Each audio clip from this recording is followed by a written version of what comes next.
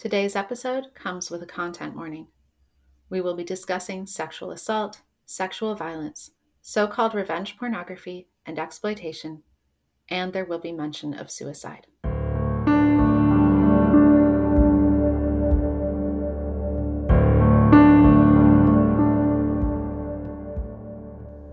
So let's say I want to spice things up in my relationship.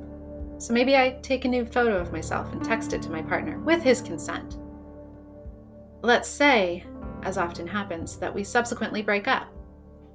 What could I do if my now ex-partner were to share the photo with family and friends in Canada against my wishes? Or to post the photo to a pornography website as amateur porn? Or to complicate matters more, what if they shared the photo with families overseas? Could I stop them?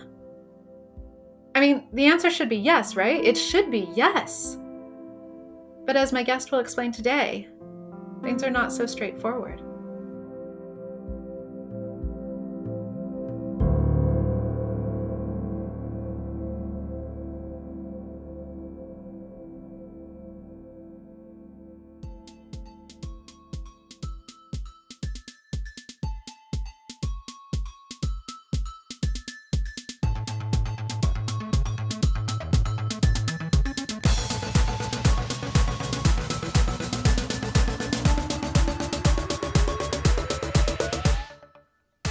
Hi everyone, welcome to Gender, Sex, and Tech, continuing the conversation. I'm your host, Jennifer Gillifellas, and I'm joined today by Dr. Heather Barnick. Heather Barnick is a PhD candidate at York University and a lecturer in the Department of Sociology and Anthropology at the University of Prince Edward Island. Her research has examined cultural identity and China's gaming industry, and privacy, surveillance, and control of young people in the digital world. Her work has previously appeared in the book Youth in a Digital Age, Paradox, Promise, Predicament, published in 2019. And her research interests include empathy as a tool for digital theorizing and methodology, and massive multiplayer online role-playing games and the game design industry in China. She also has research interests in tech ethics and the relationship between power and digital technology. And today, she's here with me to discuss revenge pornography, sexual violence, and the Canadian criminal justice system.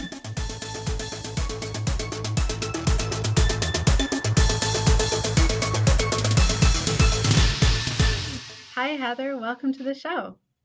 Hi, thanks for having me. Thank you so much for making the time to talk to us. I want to take a moment before we begin to resist the idea that somehow digital space floats free of physical space. What we'll be discussing today will demonstrate quite clearly that digital space has consequences in physical space. But I think it's also important to remember that digital space itself only exists because of physical space.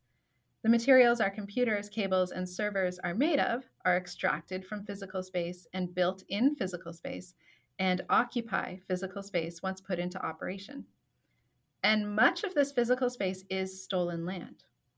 So today, I acknowledge that I am recording Gender, Sex, and Tech, continuing the conversation on the unceded territory of the Coast Salish people of the Kikite Nation.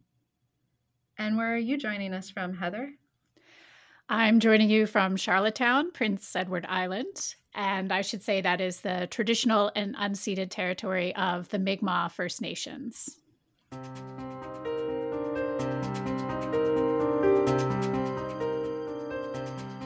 So before we jump into our topic today, Heather, can you tell us a little bit about your academic journey? Like, how did you come to be a sociologist? Did you always want to be one? Well, in high school, I think I didn't even know what sociology was, and I had a vague idea of becoming a forensic anthropologist. Oh, okay. So it's been quite a journey from there to where I am now, which is sort of at an interdisciplinary intersection between sociology, anthropology, and science and technology studies. So I started my undergrad in anthropology, and I did research on oyster fishers here in Prince Edward Island and issues around gender. When I started thinking more about youth and technology, that was at the end of my master's research on international exchange programs and university internationalization. And I was staying with a group of students, some of whom were from China, Indonesia, places like this, and they were playing online games. Mm-hmm. So they had guilds, and I couldn't understand what they were talking about. It was really going over my head, but I was so fascinated by how engaged they were and how much of a social phenomenon this was. And so that led me to China. And this research is more in preparation for a class I was teaching on gender in Canadian society. So that's how I started thinking about youth and safety in online environments and issues around privacy, sexual violence online, misogyny online, and things like that. So a circuitous route, not a straightforward line to this topic, but I think the meandering route is often the more interesting one. yes. I think a lot of academics find themselves taking those kinds of routes. Yeah, because I think a lot of the things that you can major in university aren't necessarily things that you know you can major in when you're in like junior high or high school. Right? Yeah, you discover it when you're halfway through a degree or something like that. Yeah. I also find it, your discussion of guilds was kind of a throwback to me, because when I started grad school, I sort of got sucked into World of Warcraft and sort of belonged to a few guilds for a while. And so that's where I started too. That was my initiation. And that was a big game in China when I went. So that was a great way to sort of do the participant observation methodology that anthropologists use. So. Right. Oh, yeah, that's really cool. I had to play games. Were you, what was your character in World of Warcraft? Can I ask you that? Sure. I was an undead warlock. Oh no, we were on different factions. Oh, you were alliance. How dare you? I couldn't play that character, at least not the same way in China, because the undead faction was deemed culturally offensive by the Chinese government, especially the depiction of bones. Right. And this was quickly pointed out to be a contradiction because there were plenty of Chinese games that did feature characters that were skeletal and had bones. But this was a way of, I think, controlling the encroachment of Western businesses in China, because Blizzard, of course, is based in America. Yeah. So there's, lots of complexity, and that's really interesting. A little bit of geopolitics going on there in the world of gaming. Okay. Your later research got interested in youth in Canada and privacy and surveillance and safety. So can you talk a little bit about what got you interested in safety and privacy for young people online, and particularly in a Canadian context? Yeah. So when I was preparing content for the course in gender in Canadian society, I came across the cases of Amanda Todd and Rehtaeh Parsons, which were just two horribly tragic cases. And I remember watching Amanda Todd's cue card story on YouTube. And it was just it was chilling, but also really compelling and moving. And so that really got me following their cases through, because their parents, after both girls took their own lives, their parents were really involved in getting legislation moving around anti-cyberbullying, getting police and the government to take this seriously as a crime. So your introduction was, what you said was so important about the fact that the internet is physical. Yeah. So not just the infrastructure, the server farms that are required to make it run, but just because there's no immediate proximate contact doesn't mean there's no physical harm. Mm-hmm. Or just because we talk about the harm as psychological trauma doesn't mean there's no bodily component to that trauma. Emotions need a body. And when suicide can be the result, it was really their cases. And there was one other cyberbullying case. That was what got the legislation moving, that I then started following through to revenge pornography, which can involve teenagers and children, but is now also involving adults, people of all ages, really. Yeah. So that's where it started, was really with their cases. And they had a global impact too. In the States, their cases were referenced as well. So growing out of this class and this research, you track and continue, I think, to track a number of forms of online sexual violence that exist. And you looked at the different and often inadequate ways that the Canadian criminal justice system has attempted to address these forms of violence. So, could you tell the listeners a bit about what some of these forms of violence might look like in digital space for people who don't know, for example, what revenge pornography is or what these other forms of violence can look like? Sure. So, what I've been tracking are a series of crimes that the criminal code refers to as non consensual distribution of intimate images, which is a Okay. really long. So, that is often shortened into the acronym NCDII, which is Non-consensual still not distribution. that Okay. easy to say. So, as I go forward in our conversation, I'll probably just say things like image based sexual abuse or non consensual pornography. But when I say that, I'm referring to NCDII. NCDII. Yes. It's a very awkward term. And so that's an umbrella term that could include all kinds of things. So maybe I'll start with an example. Something I was looking at this morning was a case in Winnipeg where a woman had broken up with her ex-husband. And I think she had custody of her children. And he had planted hidden cameras in her house, in the bedroom, in the bathroom, and other rooms. He had captured her having sex with a different partner and images of her nude in the bathroom and things like this. She reported this to police. She had noticed odd things in the wall by the outlets and things like that. And so she called police and they discovered these cameras. She then learned that he had sent these images of her sexual activity and her in the nude to his family in Pakistan. Wow. And so then the family was sending them to her family in order to threaten her against bringing this up with the police or pressing charges against her ex-husband for doing this.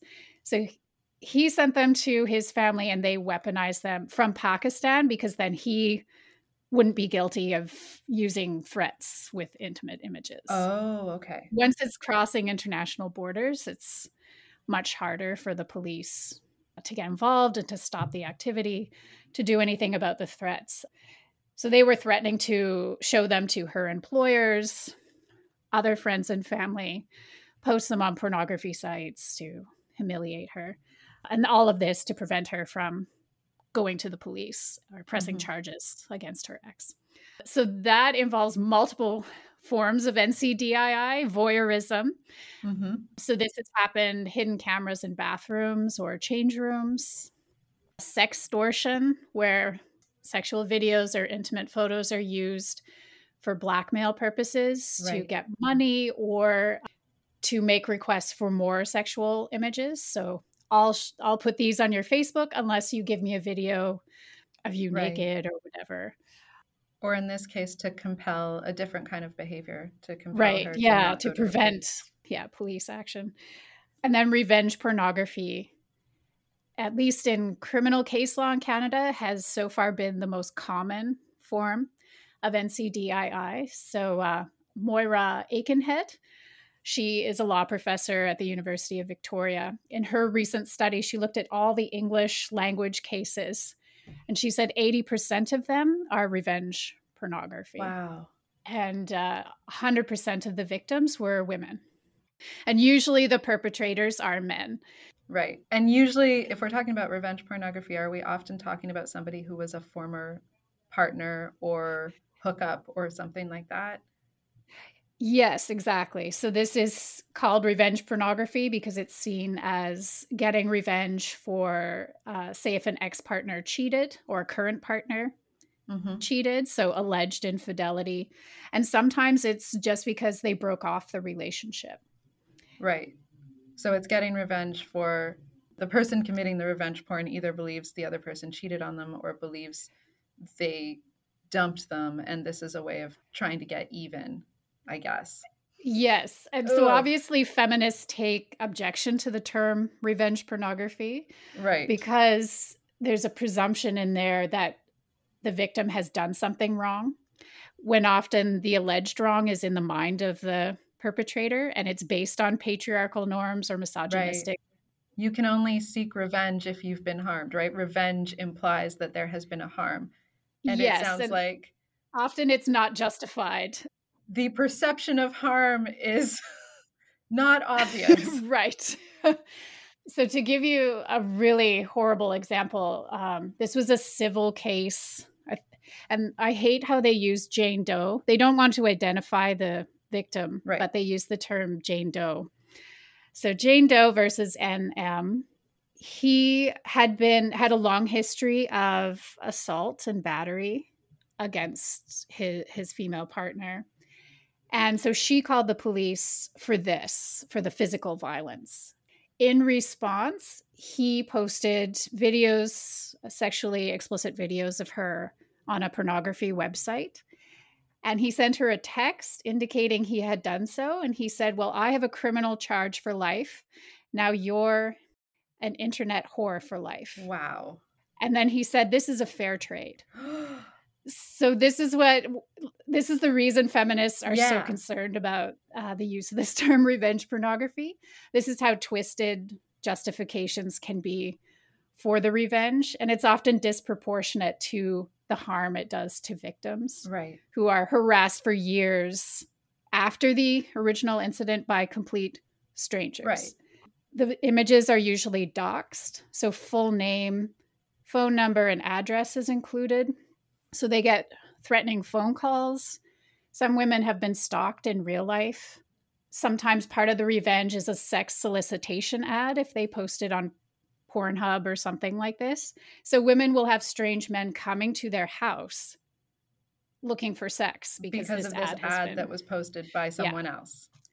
Yes. The ex-partner or whoever. Yeah. And for years. And these images are circulated and shared. In one case, it was viewed 60,000 times. In another case, it was downloaded 10,000 times. Oh, wow. These are cases from Canadian examples I looked at.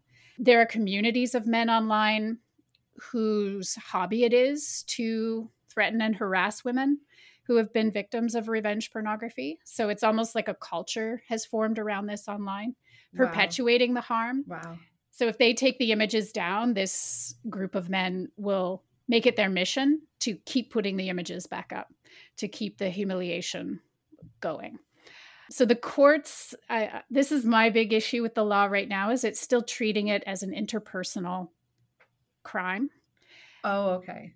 And the more it's shared, the more people view it, that will increase the punishment or the judge's understanding of the severity of the case, the extent to which privacy has been violated.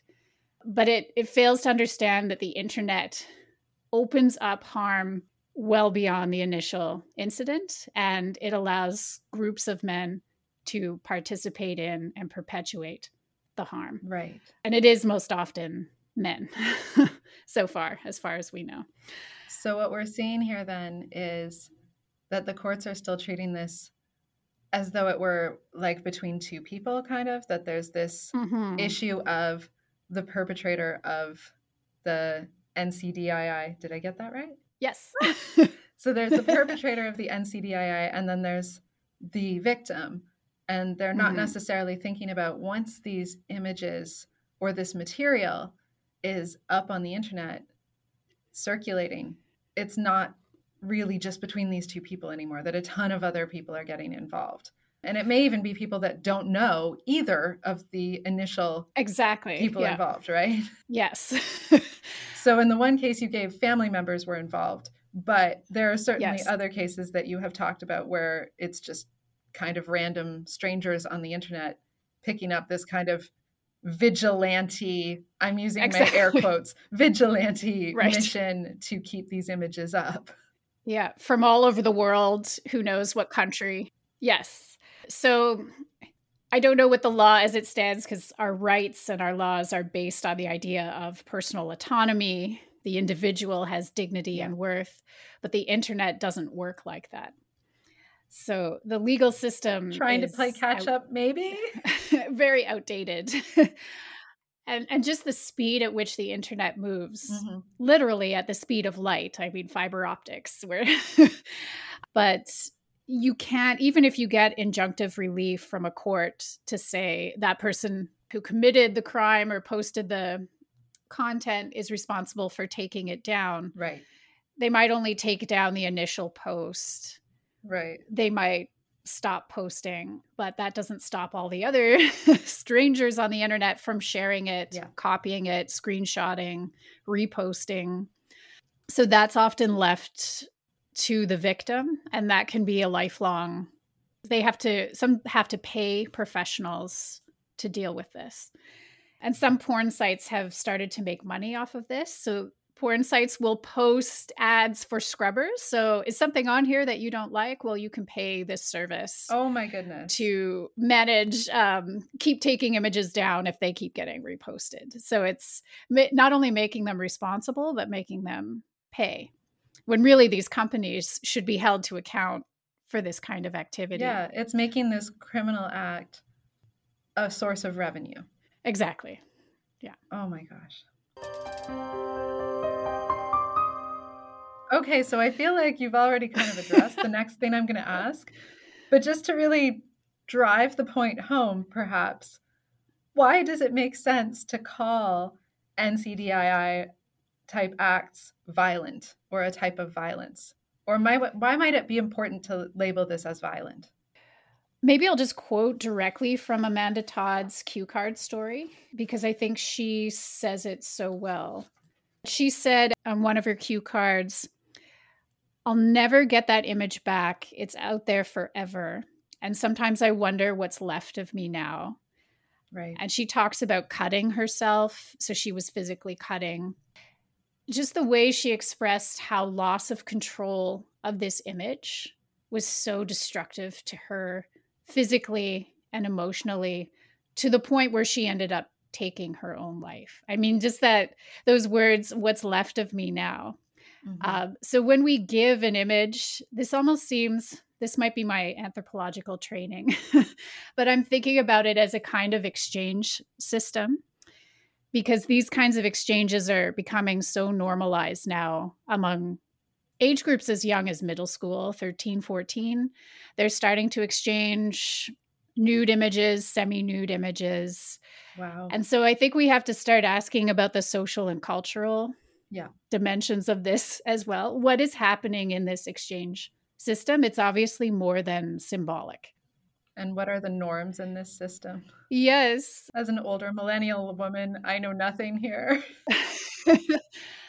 Because in exchange, the fundamental principle is supposed to be reciprocity. Mm-hmm.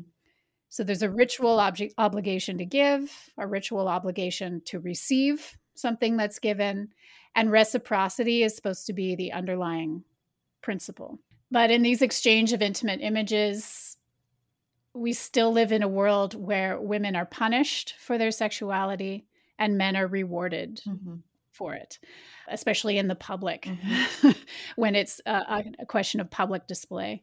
And so this seems to me to be a way men are weaponizing already existing patriarchal norms, using digital technologies to further harm women. So we already live in a society in which men are studs and women are sluts, to kind of paint the starkest extremes, and that this exists in the digital realm as well.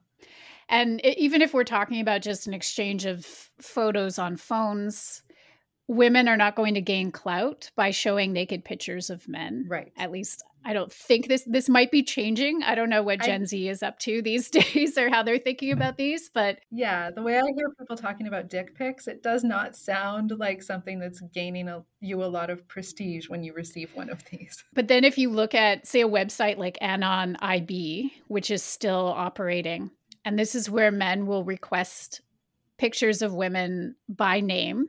And it might be something like, "Do you have any naked pics of girls from the St. FX basketball team?"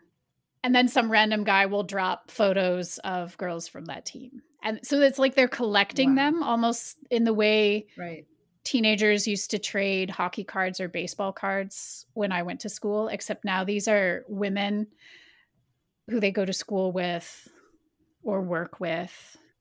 And this is how they're treating them. And sometimes it's not even them as a whole person.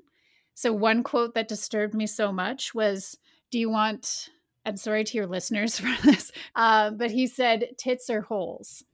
Wow. So they're asking for images, but, well, what's your preference? Right. We don't care about the face We or don't the whole want the body. whole woman. We just want parts. Yeah. Yeah. And to collect them and itemize them. Wow. Yeah.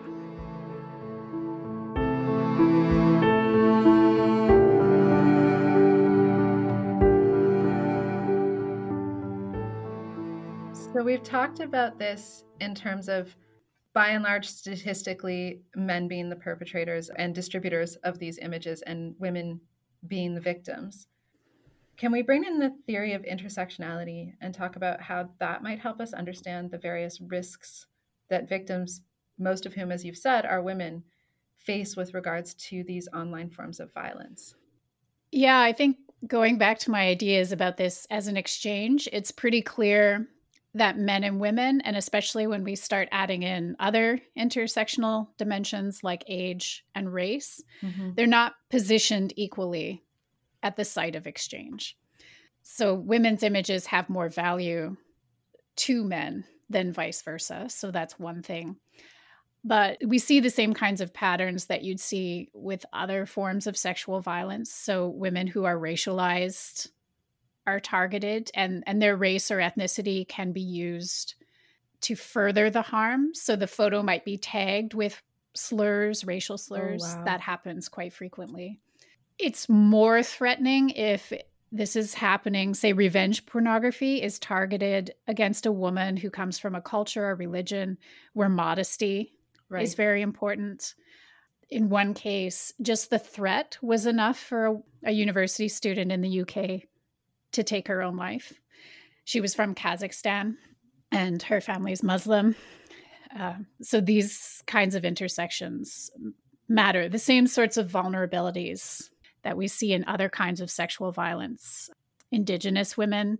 So there's a huge issue in Canada with sex trafficking of Indigenous women. And this has been brought, I think there's now a lawsuit against Pornhub for allowing images of women who are sex trafficked and underage to go up on their website. So an international law firm from the States filed a suit against them. Visa and MasterCard blocked charges because of this kind of thing happening on Pornhub. So they are, Pornhub has been targeted, but it's not as if they're the only one. Right.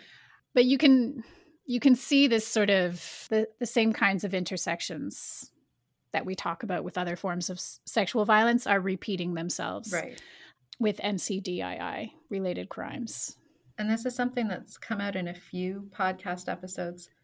There is sometimes this perception that like the digital world is going to somehow float free of our social and cultural norms and patriarchal oppressions and racism and sexism and ableism and all of this stuff. And no, I mean, what we see is that digital space reproduces all the same kind of stigmas and prejudices that exist before the internet and before NCDII was possible.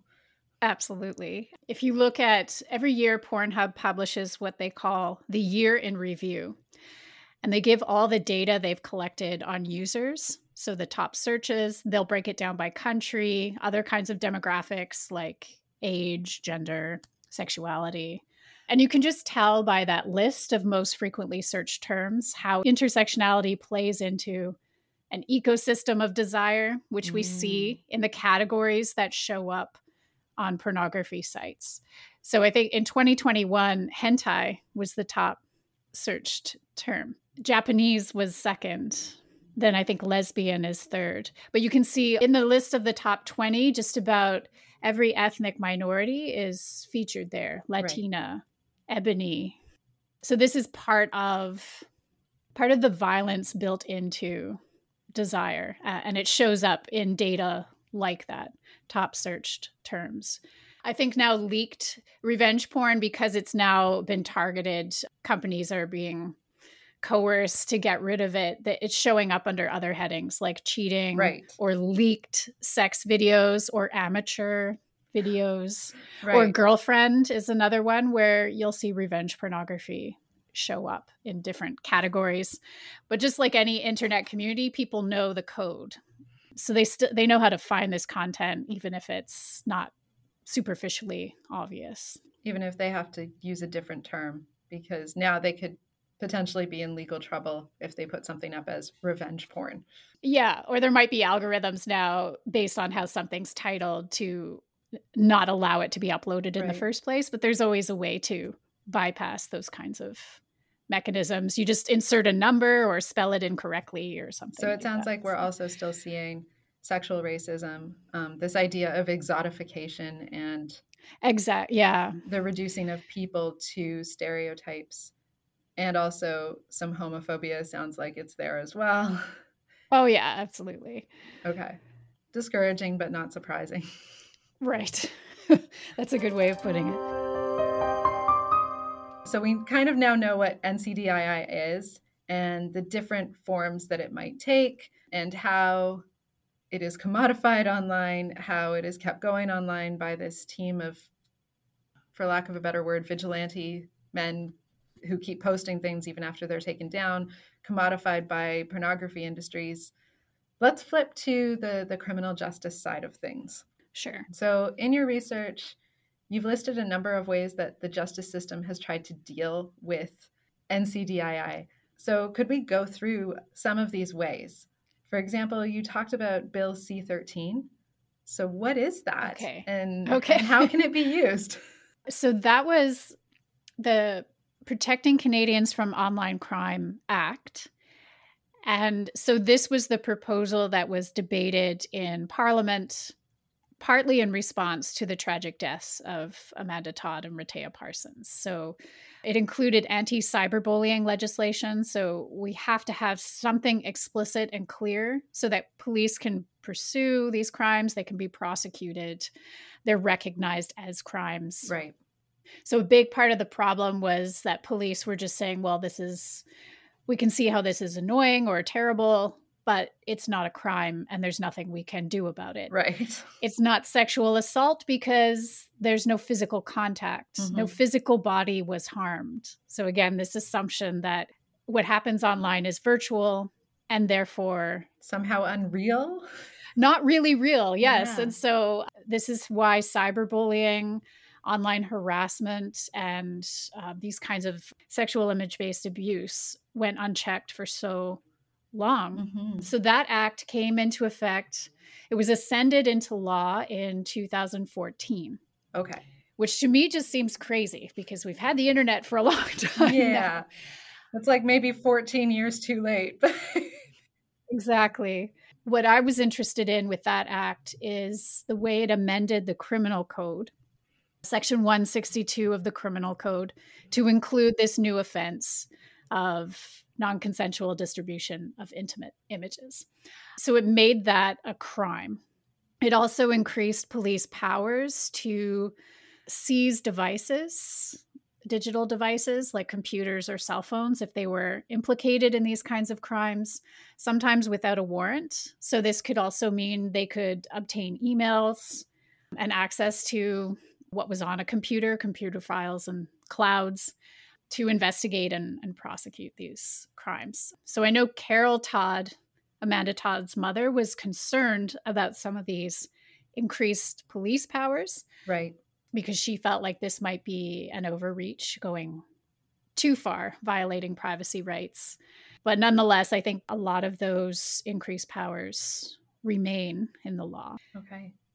So then we get the definition of intimate images as well, right. Which is part of the criminal code. So intimate images could be anything that includes sexually explicit content. It could be fully nude, semi-nude, or a photograph or a video showing sexual activity. And I think where the challenge is that you have to be identifiable in the photo in a lot of cases, especially if you want the image taken down. So I'm not sure about the law, if you could still go through with the case if you're not identified, as long as it can be established that that is you in the photo, you created the image. But often big tech like Google, Facebook, Pornhub, if you're not identifiable, they often won't process your takedown request. Wow. So that seems to like even further incentivize the treating of women mostly as body parts rather than Exactly. because if it's a body part, then maybe it doesn't have to come down. Yeah, going back to the violence, the dehumanization and Yeah. objectification of it all. It's like doubling down on it. Exactly. Yeah. Wow. So some progress has been made, though. We have this bill in place now. Yes, so we have this law. And that is if you want to pursue criminal action. So for NCDII crimes, you have to establish that you had a reasonable expectation of privacy when you created the image, but also in its distribution. So you did not give consent to its distribution. So that gets muddled too if consent was given initially and someone changes their mind. Right. Often those cases aren't successful. So I need to think through consent more and how it parallels consent as it's understood in sexual assault cases. Mm-hmm. But it seems like a problematic area of this new law. And so is the reasonable expectation of privacy. Because if you were drunk and maybe flashing at a party and someone took pictures, if this was a public place, or say you're at Mardi Gras where it's kind of a tradition. Yeah. And someone took a picture and then used it, said, I'm going to send this to your boss, unless in those cases, I don't think you could meet the threshold for reasonable expectation of privacy. Right. Because you were in public. In a public place, yeah. But of course, a public physical place is very different than your image is online forever. Exactly. So this is where feminist legal theorists it's another area of criticism of this law. Mm-hmm. This idea of reasonable expectation of privacy, and just the way judges are understanding violation of privacy when they start thinking about the severity and how stringent their punishment should be, or how much damages to award if it's a civil case. So if it's shared more widely on the internet among strangers, this is understood as a more egregious violation of privacy. But in some cases, the impact on the victim could be worse if it's people they know. Right. If it's your boss or your family. Exactly. In some ways, strangers, it's sort of like, well, who cares? But yeah, when it's people in your social circle, when you're losing employment opportunities, losing friends or family over this, which happens in a lot of cases. So we've talked about the criminal, and there are some problems here around consent, privacy, and whether or not a widely shared image is more harmful than an image that is targeted at people you know who may have power over you or whom you may have a complicated relationship with or what have you. So we know that there's some problems or some issues with the criminal law, but that's not the only recourse legally that victims have. So Can you talk a little bit about civil law? Sure. So I think what's important to understand, and I didn't know this before I started looking into sexual assault and these kinds of laws, is that criminal law, it's not there to compensate victims. Right. That's not the purpose of criminal law. And I think for a lot of victims of sexual assault, this needs to be made more clear, either lawyers making that clear. So if you refuse to testify in a sexual assault case, a warrant could be put out for your arrest. So criminal cases for deterrence or denunciation, that's the purpose. But as far as compensating victims, civil law might be the better way to go. Okay. So most provinces now have torts that are very similar to NCDII in the criminal code. But civil action allows you to sue the perpetrator for damages. So that's a financial reward. So the big advantage of taking that route is you would at least get some financial compensation. And if you end up having to pay a scrubber to remove your images, you might need that. Yeah. It might come to that. But that might be also what justice means to you as the victim. Sometimes damages are awarded also for the purposes of denunciation in civil cases too. So there might be additional damage awards. Yeah. Understood as not so much to compensate the victim for harm or loss, but as a demonstration to the society that how severe this crime is, and it deserves extra punishment, more damages. So some of these damage award amounts have been in the $100,000 range. And there's nothing stopping you. Let's say your case didn't work out in the criminal system. That doesn't mean you can't still pursue civil action. Right. The burden of proof is less. So you might have more luck in a civil suit than criminal action. You won't be able to get jail time, probably. So that, I guess, if that's something you're looking for, then criminal law is the way to go, a criminal trial. But so far in the civil cases, what I'm seeing from judges is that they are understanding this as sexual violence, as assault. In one case, a judge used past cases of sexual assault and battery as a reference to determine damage awards. Past physical cases to determine damage awards for digital. Yeah. And even in their summary of reasons indicated, although this isn't a physical crime, it's akin to sexual assault. That's awesome. This is, especially because the violence can be repeated again and again by strangers. Yeah. This is analogous to multiple assaults. Wow. I'm paraphrasing the judge's words. No, but that sounds quite positive.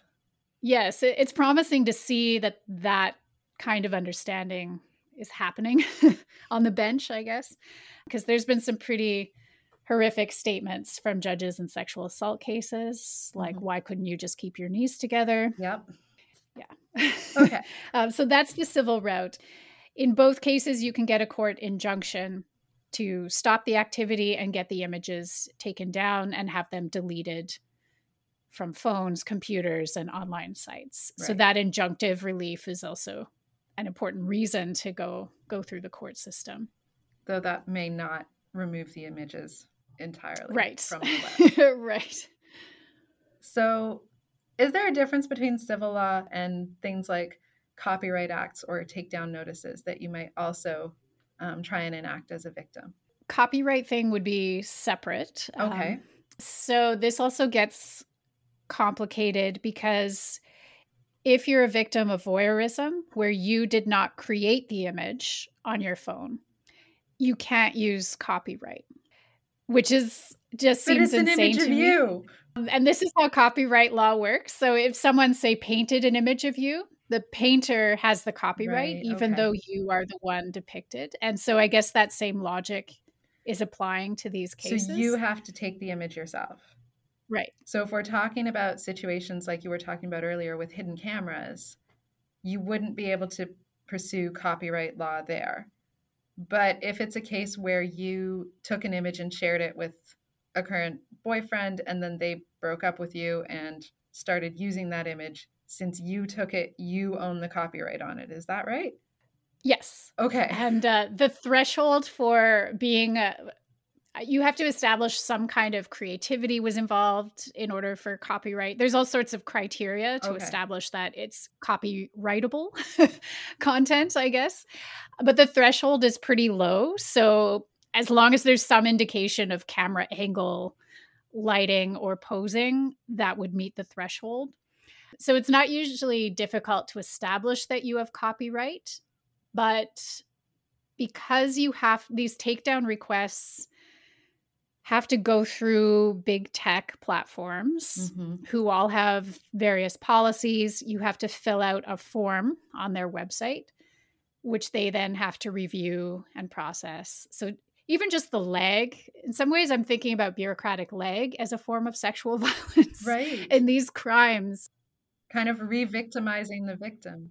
Because every time there's red tape or some kind of stall, 5 business days to process this, or it's 5 years after the initial incident before you have your day in court. And how far can the image travel in 5 days, let alone 5 years? Right. Yeah. In 24 hours, I mean. So you can, under some circumstances, though, it sounds like, use copyright as a way of trying to pull these images off the web. Yes, but that doesn't mean, in one case I was reading about in the States involving Google, this lawyer went through the trouble of registering copyright. So sometimes they require registration of the copyright, some sort of official legal document indicating that you do have copyright, even though it's clearly you in the image and it's obvious that you created it. A platform like Google might require this extra step of registration. Oh my goodness. And even then, this lawyer said Google then just said, we don't believe you actually have the copyright. Whoa.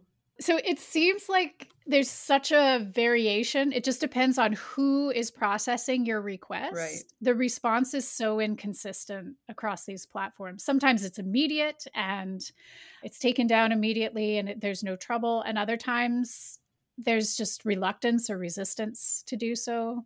Indifference. A lot of women are complaining about it's not being taken seriously. It's taking too long to process. They have to repeatedly make these requests in some cases.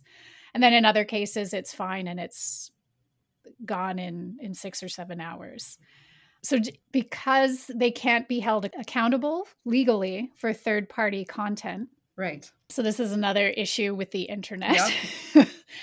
They have policies against these are clear violations of terms of service and that sort of stuff.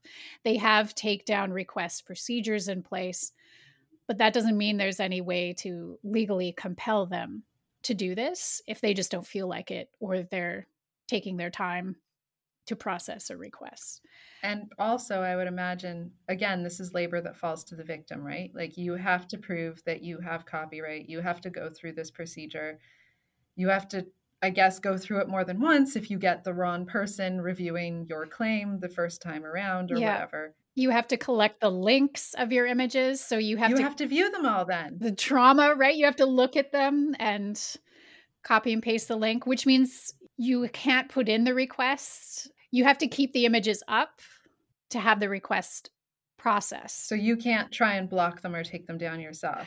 You have to document it all and leave everything as it is and be a witness to this. Yeah, or screenshot it, or even for the police investigation and things like that. There's certain requirements for evidence, which make things really hard for victims for a lot of whom just want it taken off the internet as fast as possible. Don't want to spend hours documenting it all. Exactly. Yeah. But if you want to go through the court system, you have to leave them up for a certain period of time.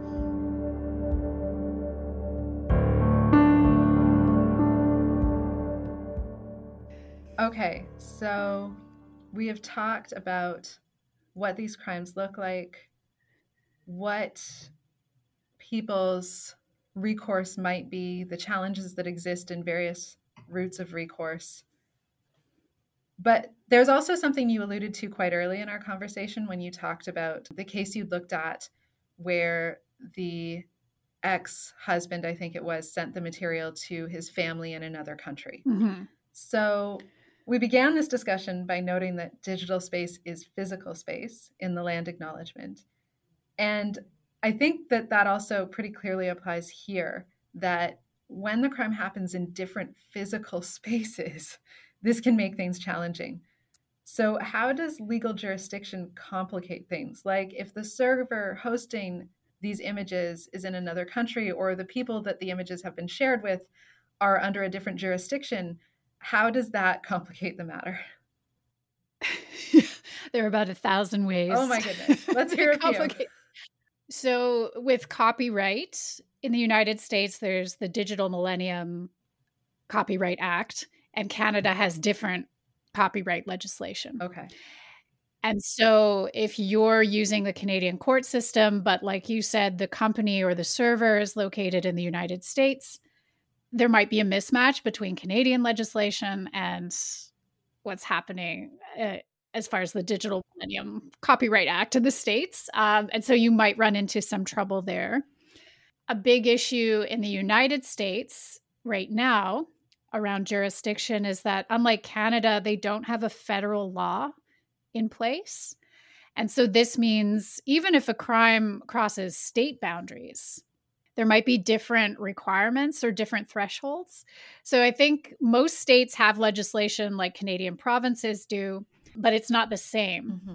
So in some states, you have to demonstrate that there was malicious intent to harm the victim. Right. And sometimes men's understanding of this is pretty twisted. They think it's funny or a prank. Yep. Or it was just for fun, just for kicks. I didn't mean to harm them or shame them. Right. I just thought I'd share it with my friends or post it on a porn site. It was a joke. Right.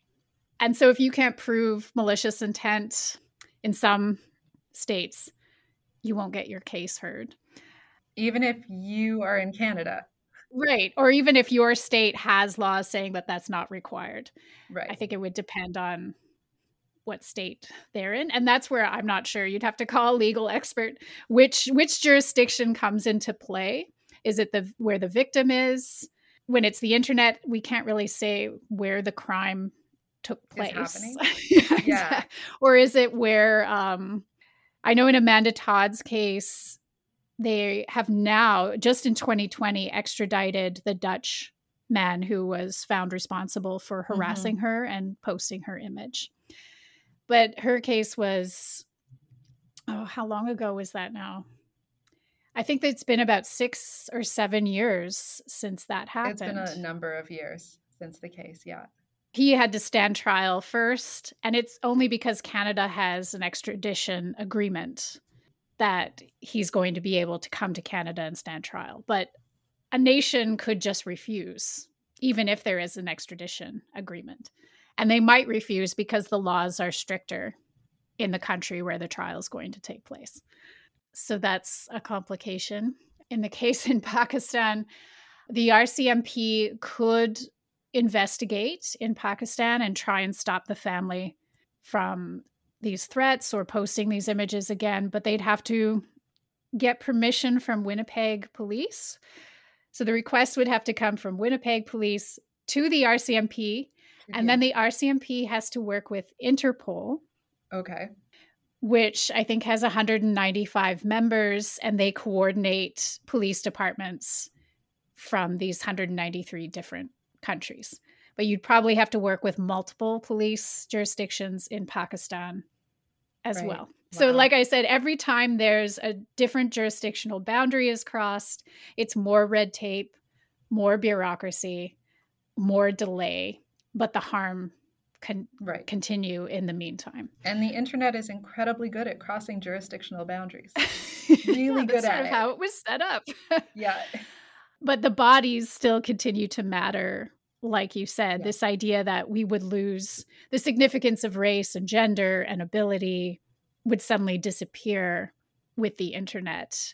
And this concerns me with Web 3.0 on the horizon, because now we're talking about augmented reality and meta, where it's a much more embodied kind of internet. Yeah, very immersive experience. Yeah, and integrated in physical space in certain ways. You have a kind of avatar representation of you, which I think heightens or intensifies the trauma or the potential for sexual violence in ways I think we haven't even thought about yet. So if we don't think more about this now, again, we're going to be chasing after the technology when Web 3.0 comes around. So that will complicate jurisdiction too. Right.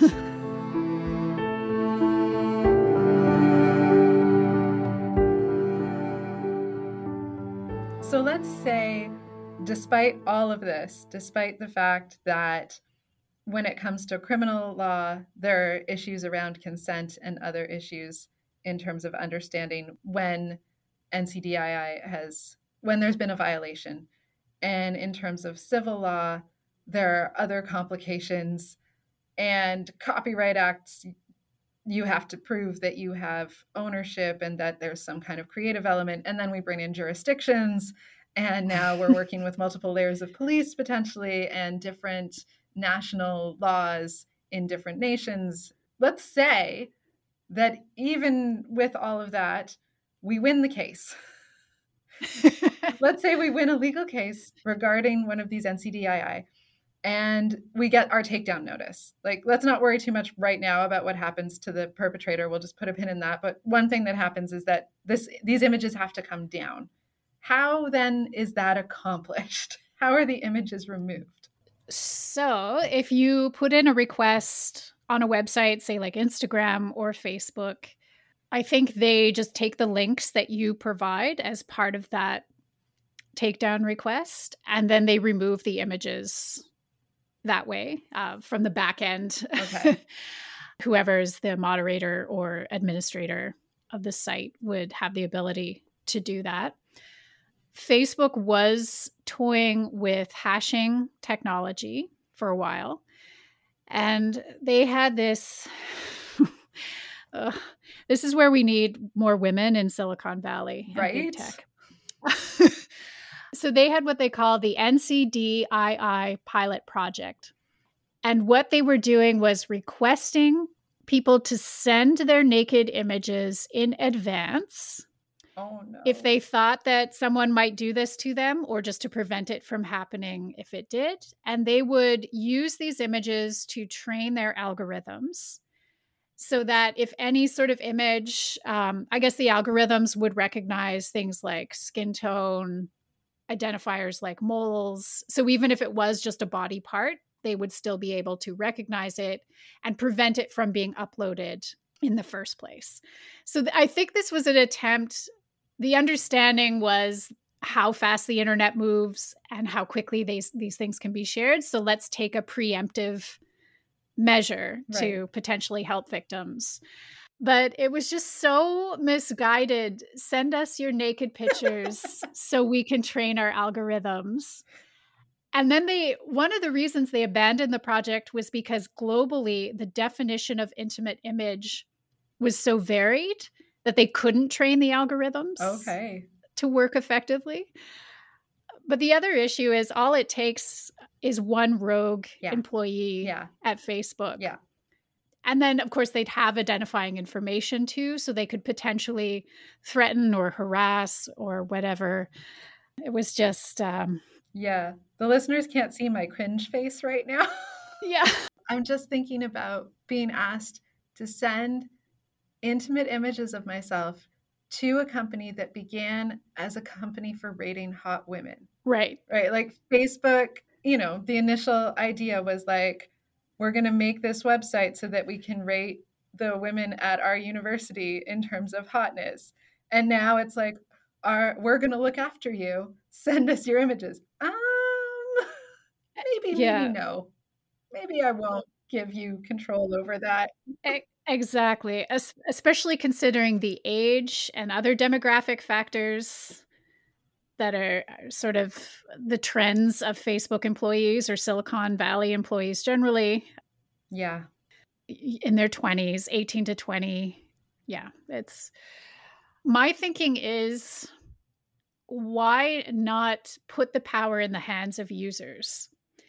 So we know that we have this hashing technology that can sort of follow the trace of an image online and potentially identify it in multiple places on the internet and remove it.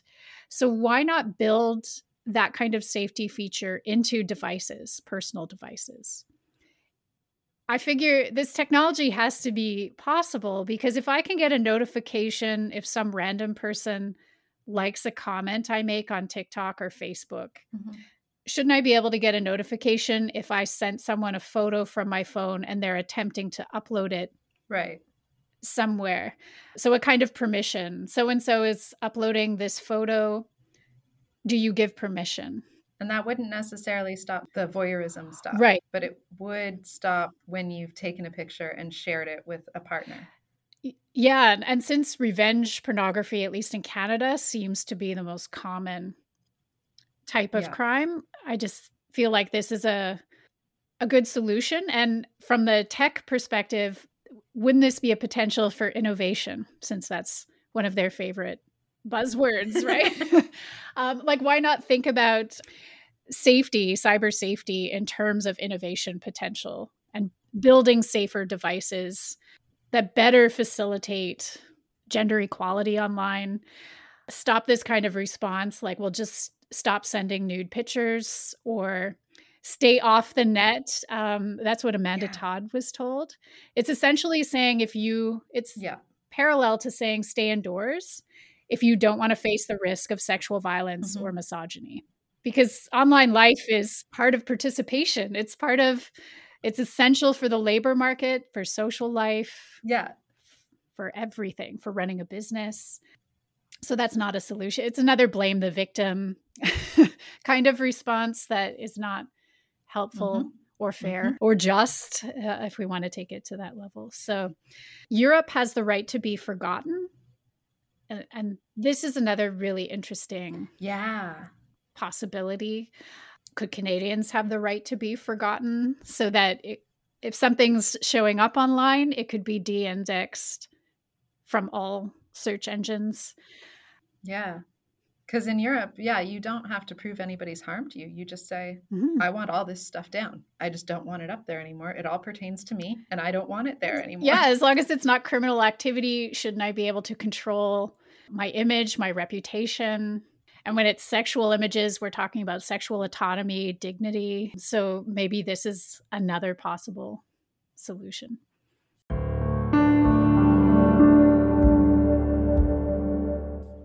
So I've really enjoyed this talk today. I think I've learned a lot about the ways in which the Canadian government has made strides to recognize that this is a genuine crime and not just weird digital, not real stuff. Not really real. Yeah. So that's good and that's positive. And we can still see that there's quite a lot of work to do in terms of really being able to control our images online that we don't really have yet. Is there anything else, Heather, that you would like to leave our listeners with regarding non-consensual images and revenge pornography and the Canadian justice system today? I think, we need to find ways of making big tech accountable to the law. So that I think it's Section 230 of the Telecommunications Act or something that means they're not liable for third-party content. Yeah. This can't stand. Yeah. If we're looking for equity and gender equality online, it's incompatible with not being able to hold big tech accountable to the law. So that's a big thing that I think legal feminist theory, something we need to interrogate, as well as what are the solutions that are operating at the same speed as the internet. So there's this temporal dimension that we can't address through the legal system. And I also don't want to address it through Facebook collecting my image. Right. Right. Through scary pilot projects. There has to be a better way. Yeah, so I think I'll just leave it there, thinking about the temporal dimension and holding big tech and companies like Pornhub accountable.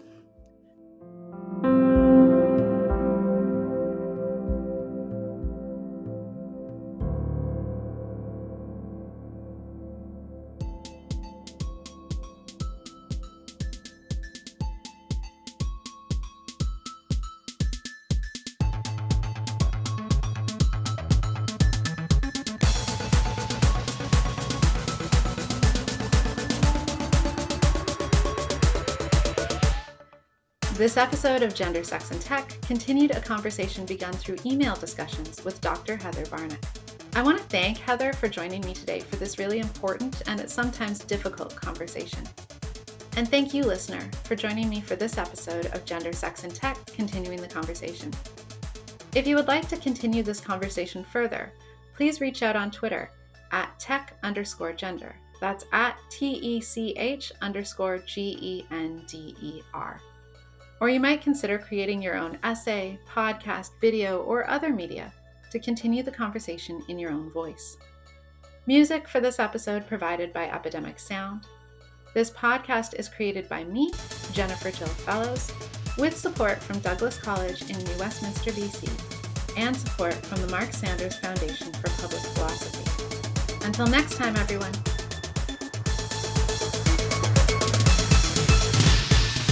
Bye.